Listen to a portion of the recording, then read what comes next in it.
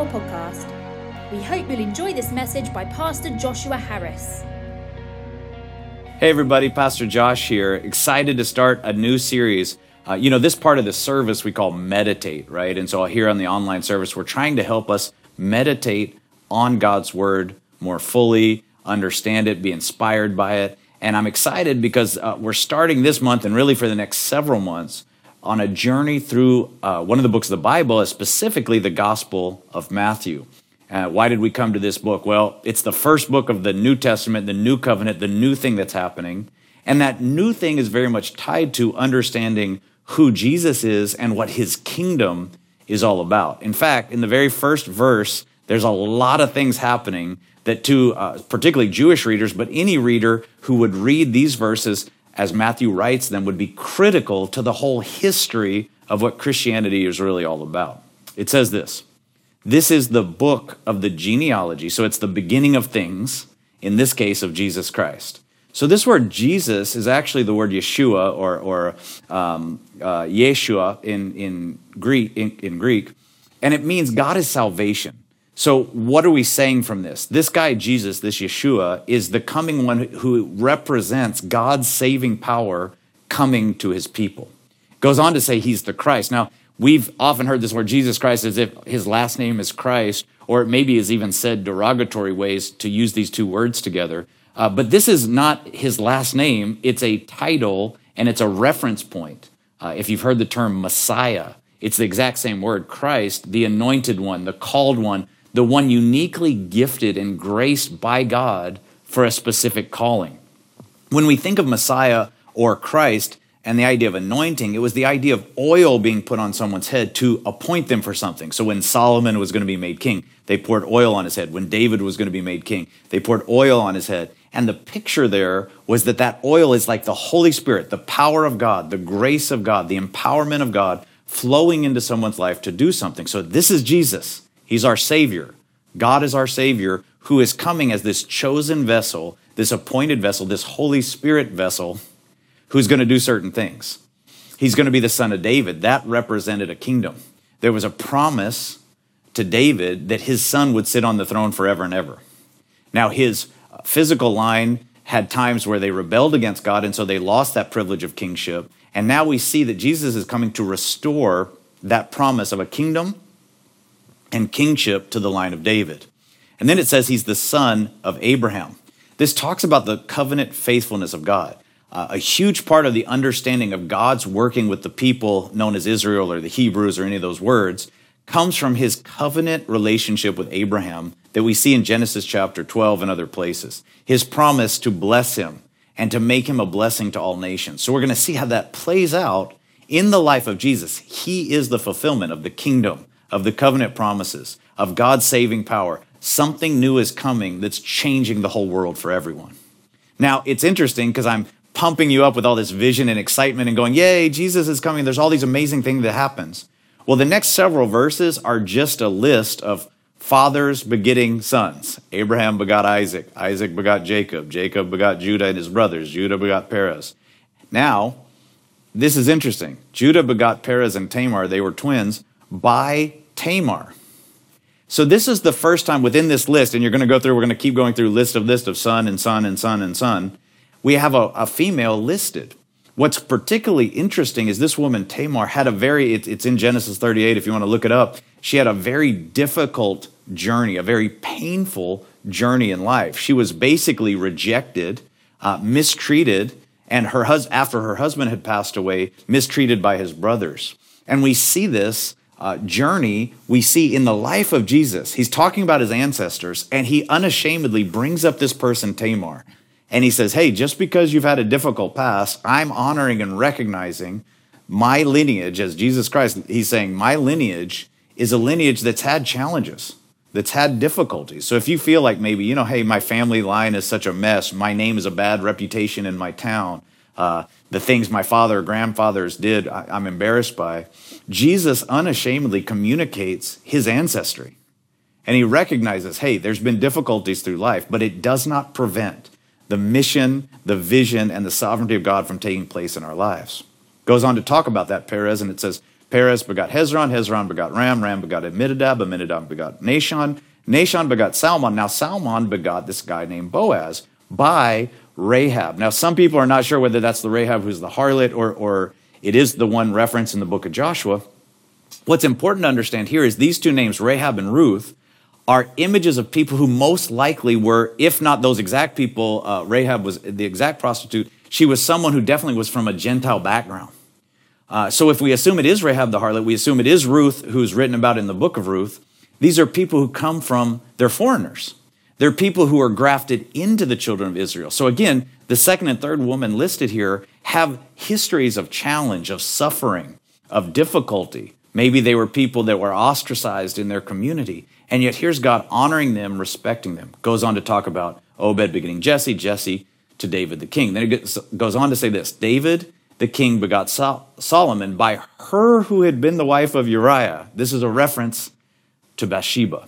Now, why am I telling you all this? Because we're running through lines of just a genealogy. And if you're reading your Bible, you might think, wow, this is kind of boring. I don't really want to deal with this. It's interesting to me that here we see God through his word and through a genealogy affirming marriage. He doesn't like the fact that David was sleeping with someone who was someone else's wife. And he lets everybody know, as much as David is a man after God's own heart and God loves David and God used David and God's continuing to show faithfulness to David and David's line, he still affirms right here, the marriage covenant is serious and David's choice has serious consequences. He still affirms that the women who had to suffer under oppression, suffer under difficult things, have a valuable place in the journey of the Messiah coming to us, of Jesus coming and saving us. Just because people misused them or hurt them did not prevent God from using them for his purposes. Summarized, these verses say this. So all the generations from Abraham to David are 14 generations. From David to the captivity of Babylon are 14 generations. And from the captivity in Babylon to Jesus or the Christ are 14 generations. What does that tell us? God is in control. So from the very beginning of the book of Matthew, what we see here is this is God's plan unfolding. Just because people made mistakes, just because you and I make mistakes, it doesn't mean God is not still Lord of the whole world. It does not mean he's still not in charge. He is still in charge. You know, we used to sing this song when we were kids, he's got the whole world in his hands. That does not change and has not changed. He is still sovereign. He is still in control. We can see it through the journey of Jesus. Now, that doesn't mean Jesus isn't going to go through painful, difficult, hard things. It doesn't mean that people who fully obey God are not going to suffer for it. They do sometimes. But we can see through this journey that God's sovereignty is still playing out in history throughout even generations. Now, it goes on to talk about one last woman. It says this, now the birth of Jesus Christ was as follows. After his mother Mary was betrothed to Joseph. So now we have Mary, who's one of the most honored and respected people in Christian history. We want to see her place within the story. It says she was betrothed to Joseph, and we have a problem. Before they came together, she was found to be with child. So imagine you're in this situation, okay? Forget about religious background and us knowing the whole story and having heard of things like the Immaculate Conception and all that. You're about to get married, you're excited to get married, and all of a sudden your spouse, your future wife comes up to you and goes, honey, good news, I'm pregnant. And I know that could scare you, but good news, it's of the Holy Spirit. God made me pregnant. I think that would be a very difficult thing to hear. This is not something that's ever happened in history. It's not any reference point for this thing. And I want to just stop and make this note. The Holy Spirit is still active today. The Holy Spirit is still doing great and mighty and wonderful things in our lives. And one of the real challenges as we get older and more experienced and wiser in our own eyes is we can start thinking we already know how God does what God does. We already know that God can fit into our box and do things the way we think he should do them. Here we see something that completely jumped from everything people understood. Even though there was a prophecy that said this very thing would happen, I don't think people were ready for the idea that a woman was supernaturally pregnant because the Holy Spirit just made her pregnant. But that's where we stand. Now, Joseph's response is very understandable. It says he was considering being a just man. He didn't want to make her a public example, public spectacle. He didn't want her punished or even potentially he could add her stoned to death because they were betrothed. It's almost like she committed adultery. He's minded to put her away secretly. In other words, he's going to cover this up. He's like, okay, sure, it's the Holy Spirit, whatever, but I'm not going to hurt you. I'm not going to embarrass you. We're going to just try to handle this in the most just way possible. So he's thinking this thing through, and behold, the angel of the Lord appears to him and says, Joseph, son of David, do not be afraid to take you Mary, your wife, for that which is conceived in her, and here's that word again, is of the Holy Spirit. I cannot emphasize this enough.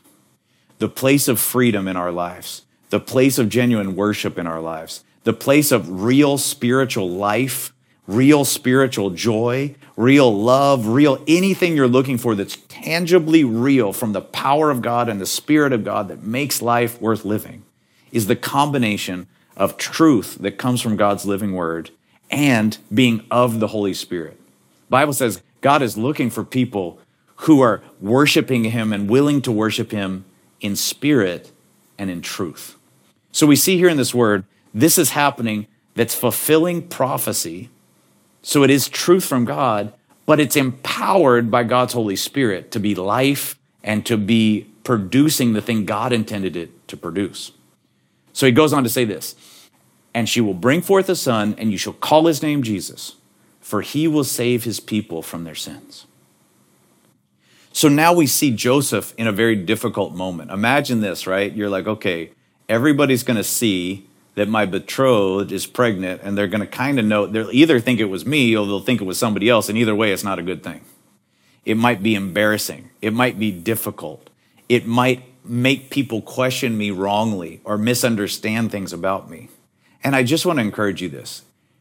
If you choose to follow Jesus, if you choose to encounter his love and encounter his kingdom and encounter the things God's doing on the earth, one of the real challenges will be people will misunderstand you. So the responsibility on our end is be clear what God told us so that we're walking in the truth of what God said.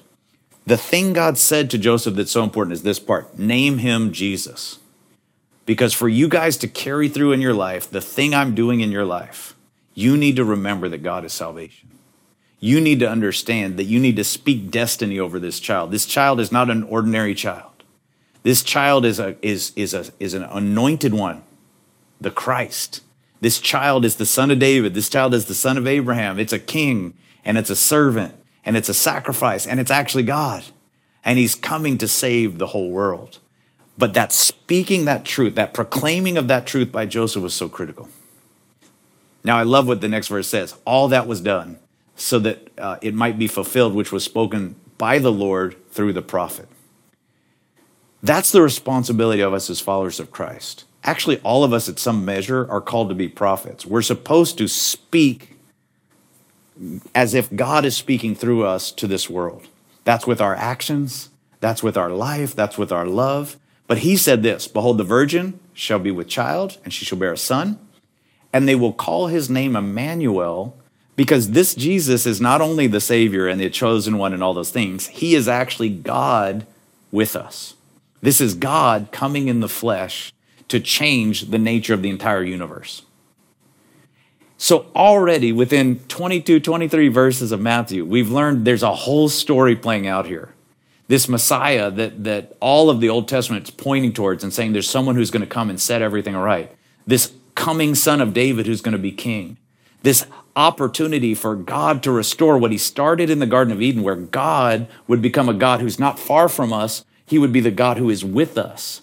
He's going to save us so that we can be restored to a relationship with him. All of it's playing out in the story of this man named Jesus. God with us is the answer to every struggle we ever face. If you think about practically, what are you wrestling with today? Sometimes I'm wrestling with provision. Do I have enough? Sometimes I'm wrestling with loneliness. I feel like no one cares or no one's here with me. Sometimes I'm wrestling with ability. I don't have enough wisdom, or I don't have enough strength, or I don't have enough clarity. Whichever thing I'm wrestling with, God with me. Imagine if you knew God is with you, right? It's like you're going out to play basketball and you don't know if you're good enough to beat the other team. And then you find out LeBron James and Steph Curry and I don't know who, Luka Doncic, whoever your favorite guy is, they're all on your team. And it's almost like, hey, we have the greatest guys with us. You're trying to go pay for dinner and you find out, I don't know, Jeff Bezos or whoever the richest man in the world is now and person in the world is now is with you. You don't have to worry about it so much. There's plenty of resources all around you. God is with us. That can give us confidence in this journey when life becomes difficult. So what is Joseph's response? And this is really, as we start this journey, we're going to be going through the book of Matthew and kind of seeing what Jesus did, how he lived, how he brought about his kingdom, how he communicated what that kingdom was all about. And then we'll be looking at how do we respond to that? Why does that matter to our life? How does it engage us in our moment, in our journey? I love how Joseph engaged this moment. It said, Joseph, being aroused from sleep, I'd wake up from sleep too. An angel showed up, told me my son's God, told me God's going to come save the world. I mean, that'd wake me up too. He did as the angel of the Lord commanded him. Took to him his wife, didn't know her until they had their son, and he called his name Jesus. He did what God told him to do. You want to experience full life. You want to experience purpose-filled life. You want to experience eternal life. Just do as the Lord commanded us. Let me summarize what I've shared today. Number one, Matthew teaches us this. He helps us to know Jesus better. So as we go through this journey, we're going to learn when we say the word Jesus, here's what we're saying. God is our salvation. He's the one who saves us. He's the one who helps us. He's the one who delivers us. I had a great conversation this week with a friend who's part of our community here in Every Nation Church, Singapore. And I asked him the question, if you had to answer the question, who is God with one word, what would your one word be? And it was fascinating to watch almost a gleam or maybe even a tear form in his eye as he said, Savior. And I was like, oh man, you look like you're getting choked up. And he was like, I'm just thinking about all the times Jesus has saved me. All the things Jesus has saved me from.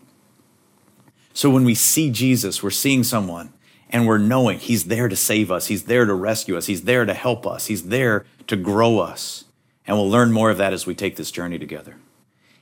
This book of Matthew helps us to understand God's kingdom more clearly. We're going to talk about that a lot more, particularly next week, but into some of the other weeks. When he begins to describe his kingdom and the character of the people in his kingdom, it's a lot of what you would not expect. So let's be ready for God to challenge some of our preconceived notions of what an abundant life looks like, what a healthy life looks like, what a kingdom life looks like. He's going to challenge some of those things as we journey together. We're going to embrace his new covenant relationship. What does that mean? We see this, if you have a Bible and you notice it's the Old Testament and the New Testament, that's that word covenant. There's a new promise, a new revelation of God's promise that he's explaining, he's showing to us, he's revealing to us. And as we understand that relationship, and we're going to take communion later, or we're going to encourage you to take communion later, that's a representation and a remembrance of this new covenant, this new thing God is doing. And we're going to talk about what does that look like? How does that cause us to interact with God differently than maybe they did in the Old Covenant? One thing you notice from the Old Testament, you had to perform and be cleansed and be consecrated and be clean enough to enter God's presence. In this new covenant, in this new relationship, in this new commitment, you come to God to get clean.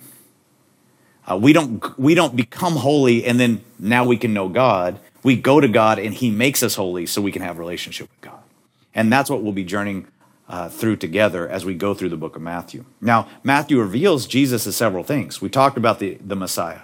We're going to revisit that again and again and again, how Jesus is the answer to the prophecies that were spoken even hundreds or even 1,000 years before his birth. He's the greater version of all those things we see in the Old Testament. One free note for you as you're studying your Bible, you can think of it this way. Some people say the Old Testament is the New Testament concealed. The New Testament is the Old Testament revealed. A lot of things written in the Old Testament are almost like symbols or images or ideas that point you towards an eventual fulfillment that comes in Jesus. So a lot of the things you see that happen in the Old Testament, you can see their fulfillment in Jesus, and we'll kind of mark some of those as we go on together. Matthew reveals Jesus as Savior. We've talked about that a little bit, and we'll see that more, and it'll develop more as we go through the book. And then also as Emmanuel, God with us. So we'll see that in power, we'll see that in love, we'll see that in purpose. But Matthew also challenges us, and this is where I kind of want to land. What is our response to what we see? The first thing we see, even from a genealogy, just telling us whose parents were whose parents were whose parents were whose parents, God, it's almost like God can't help himself but say, I love the rejected. I love the excluded. I love the disqualified. I love the people that you think aren't that important, and I want to bring those people into my kingdom. You know, it's interesting to me as a side note, if you go through that story, there's a story in Ruth where they bless Ruth when she gets married and say, may you be blessed like Perez. Well, if you know the Tamar Perez story, it's not a very pretty story. It's a weird thing to say at a wedding. But if you track the genealogies of that, part of the reason they say that is it pointed to a prophetic answering of a prayer of the presence of God returning to the children of Israel. And it happened with their son, King David, who was the 10th son from that person, Perez. And that there's all kinds of picture of that, and we can go through that at some point down the road. But I just want to encourage you this. God consciously, in his word, embeds it with pictures of rejected, excluded, and disqualified people being saved, being turned, being restored, being enabled by the power of the Holy Spirit to overcome their limitations and see God move mightily in their life. We're going to trust in God's sovereignty. You know, sometimes my problem that's in my face is so big. I'm doing this on purpose and freaking Mike out because he's like, oh no, they can't see your face now. My problem, when it's over my face, overwhelms my whole world. But actually, my problem's not that big. It's just in my face. And when we learn to see the whole world as in the hands of God, we can recognize that we trust ultimately his sovereignty as we go through the challenges of life. And finally, his response, the same response Joseph had, the same response Mary had, the same response you'll see again and again in Scripture that will define whether someone enters into God's kingdom, enters into the blessings associated with that, or misses out on God's kingdom, misses out on their day of visitation, is based on this simple thing. Do I believe? Will I obey? Now, as we've come to our close time together, we'd like to take communion. And of course, you can do this on your own at your own time. But why we do this every week and we remind you that there's bread that's Jesus' body broken for us is what I just said. There's a new covenant. There's a new promise. Before, if I sinned, I had to place that sin on an animal and let that animal die on my behalf. I had to spill blood of something else to cover my sins. Jesus, taking the Passover meal from the Old Testament, goes, let me give you a greater revelation of this Passover meal. This bread is his body broken for us. When we take it and eat it in remembrance of him, we're recognizing his body broken, that our bodies might be made whole. When we take the cup and we celebrate taking that wine as a picture of his blood of the new covenant, it's his blood spilled, so we don't have to spill anybody else's blood anymore. His death covered all of the sins of the whole world and offered us not just covering for our sins, but washing them away that we could actually be made new in new life in this new covenant relationship with Jesus. So I encourage you to take time, just now or in the next few minutes to do communion, maybe as a family, maybe as an individual, and celebrate Jesus' body broken for you, Jesus' blood spilled for you, and Jesus rising from the dead 3 days later to show he had conquered death, conquered hell, conquered the grave. He offers new life to anyone who would believe and obey. Just go follow him. Have a great week, and God bless you. Thank you for listening to the Every Nation Singapore podcast. We hope you've been blessed by today's message. For more information, visit everynation.org.sg.